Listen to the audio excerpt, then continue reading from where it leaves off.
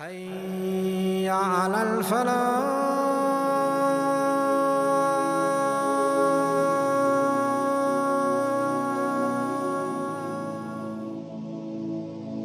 The history of Andalus. The first lecture inshallah will be on the rise of Andalus, and the second one will be about the fall of Andalus. It is a thing of great pity that Muslimin have forgotten the history of Spain. The history of Spain is 2/3 of the Muslim history. 805 years of Muslim civilization. 805 years of teaching the world the knowledge that it now uses to attack us. 805 years to advance every single branch of science. SubhanAllah, nowadays we find Western world leading us in certain fields. Wallahi, the Muslimin in their time, they used to lead Europe in every single branch of science that you can think of, until even the kings and queens of Europe used to vie with one another to learn Arabic, until they used to open their dinners and give thanks to their God in Arabic. And they used to open their dinners with khutbat al-hajah. With khutbat al-hajah, this is the glory of Islam that had reached the hearts of the people, and how the tables have turned. In Spain, the stories of great heroes, and we find in Spain the story of great cowards. We find in Spain the story of great kings, and we find in Spain the story of great beggars. We find in Spain the history of great and righteous and pious people, and we find in Spain the stories of those people who were overtaken by the fitna of women. How we find, subhanAllah, the pious, and we find the not so pious. And so in Spain we find a complete history, a complete book for all of us to go through. And it is a pity that today we Muslimin don't read history. We don't learn from the past. Because, brothers and sisters in Islam, I'm sure you agree, when you read about history, it is as if you are looking into the future. Why was there a need to open up Andalus? Well, once when the Muslims were attacking parts of the Roman Empire in Sham, Mu'adh ibn Jabal was asked by the Roman leader at that time, the Roman general, the same question. Why have you come to attack us? Why don't you just go and attack Ethiopia, which is easier upon you? Why don't you go and attack Ethiopia? Why do you come and attack us? We are the Romans, we are one of the strongest nations on this earth. And Mu'adh ibn Jabal, the faqih of this ummah, said, so because you are neighboring to us, so we start with you.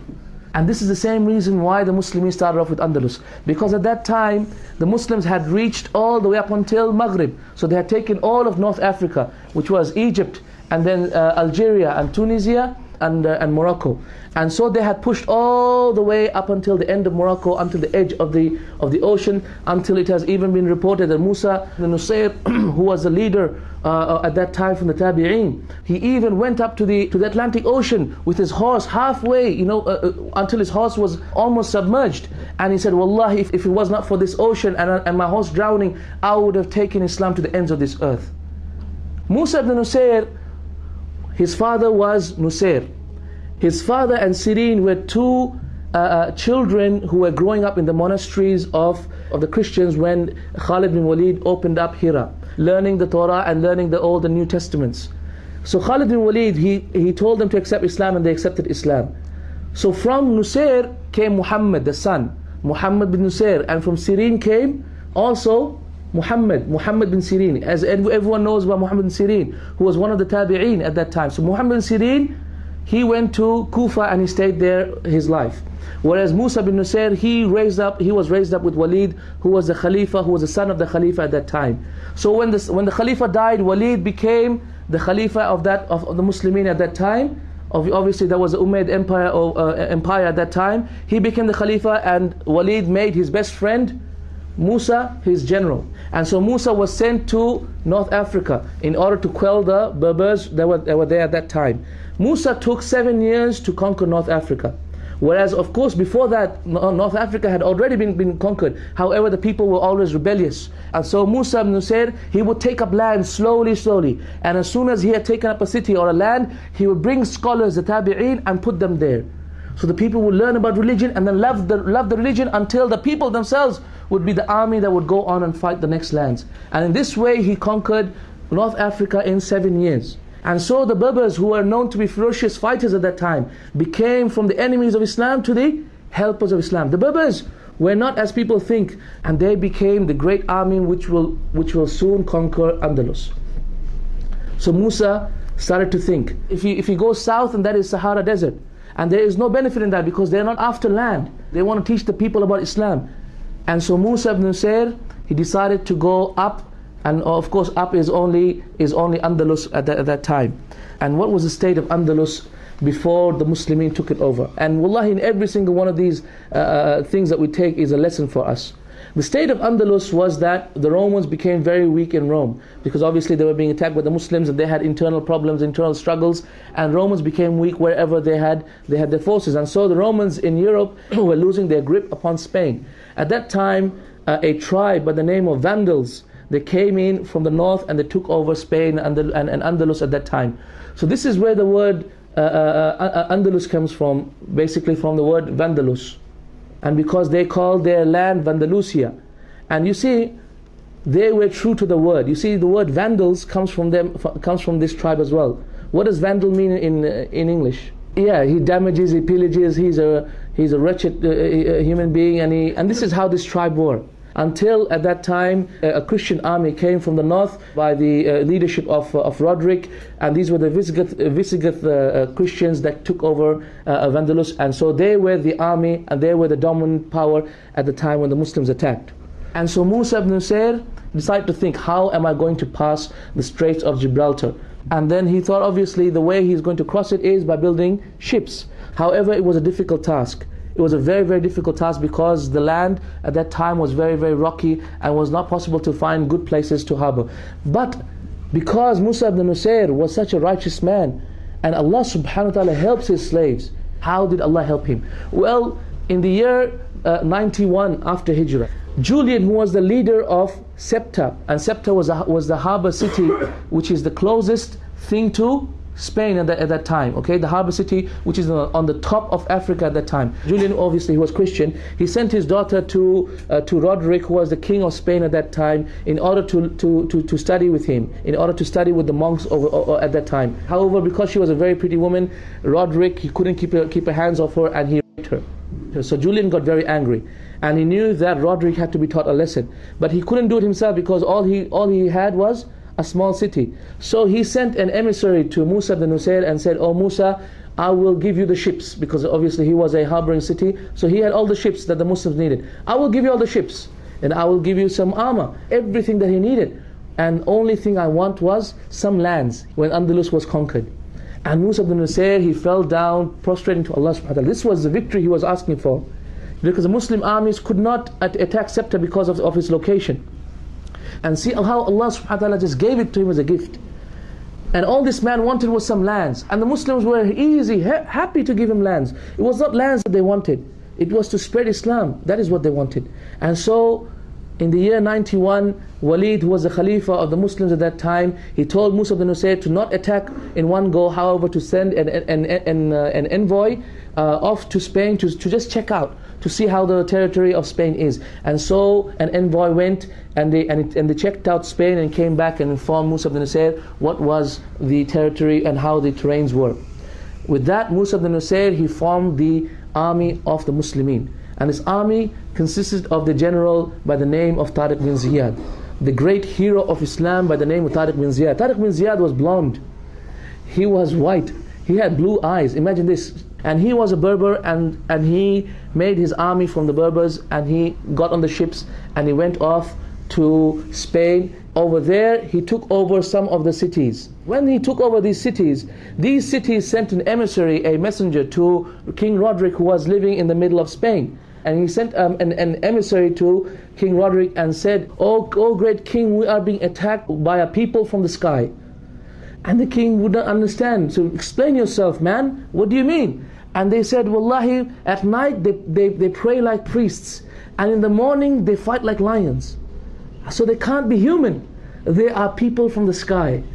And wallahi, this is how the Muslims were.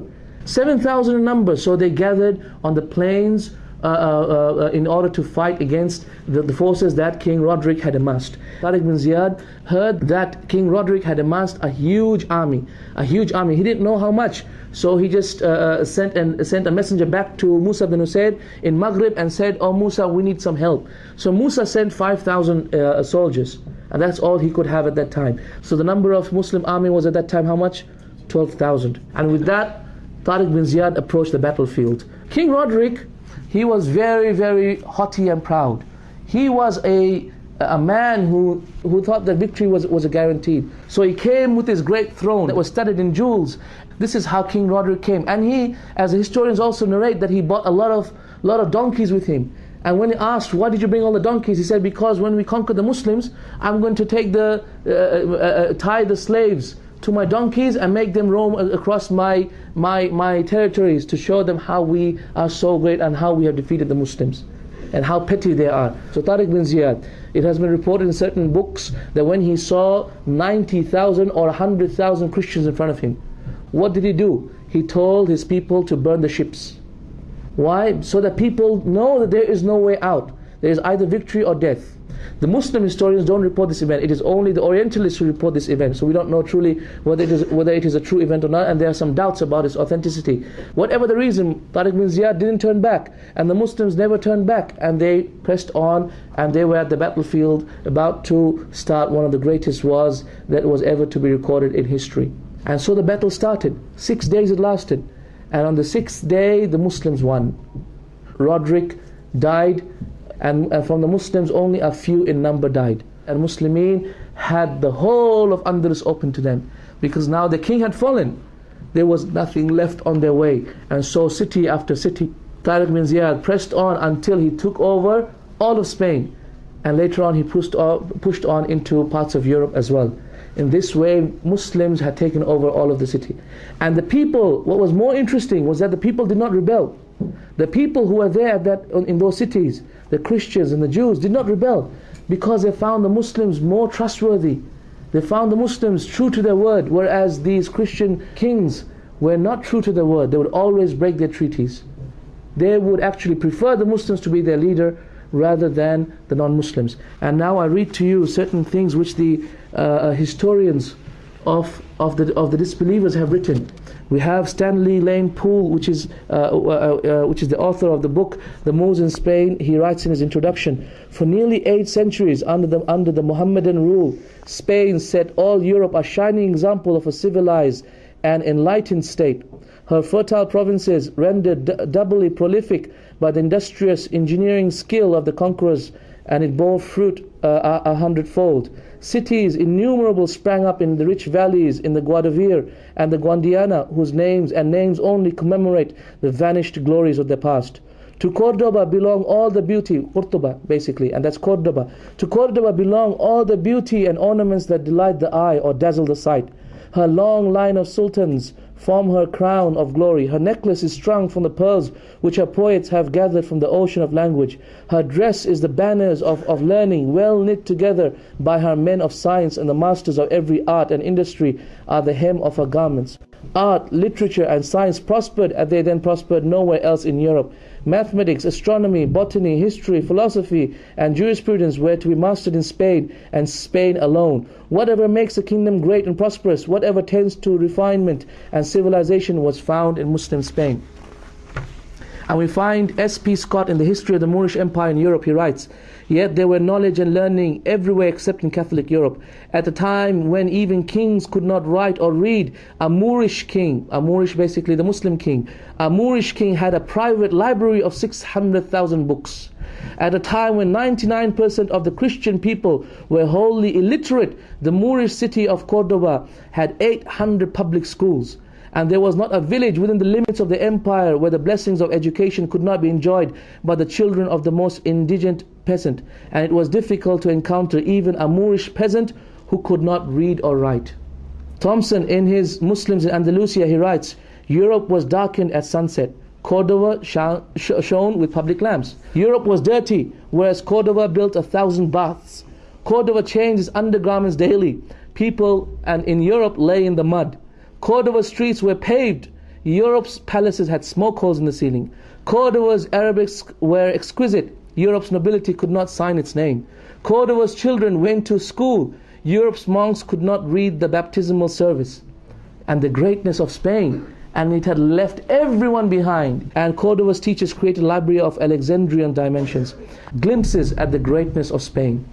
Wallahi, subhanallah, wallahi, if you were to go to Al-Hamra, and these are the palaces of Spain, and you were to go to the vast gardens that they still try to preserve, you are amazed at the beauty of their creation. You are amazed at how their architecture was so great. You are amazed at how in every single branch of science they had pioneering books which even to now they are preserved as evidences of human achievement, subhanAllah.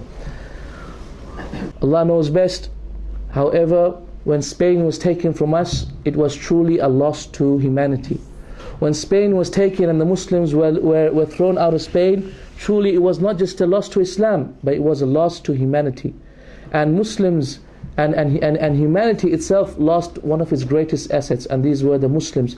And this is what the world has lost by the downfall of Muslims. They have lost a lot of honor, they have lost knowledge, they have lost greatness in every single field, they have lost masters in every single field, they have lost a lot of respect. As we will take inshallah in the next lesson, you will see how the world has truly fallen apart after the coming of the Christians into Spain. How, wallahi, when the Christians threw out Muslims in large numbers and they pillaged Muslims, how when they actually did that and they actually banished millions of Muslims away from Spain, wallahi, victory was not for anyone except for the Muslims, and defeat was for no one except for the Christians. Because truly when the Muslims left Spain, Spain ceased to be the leader of the world.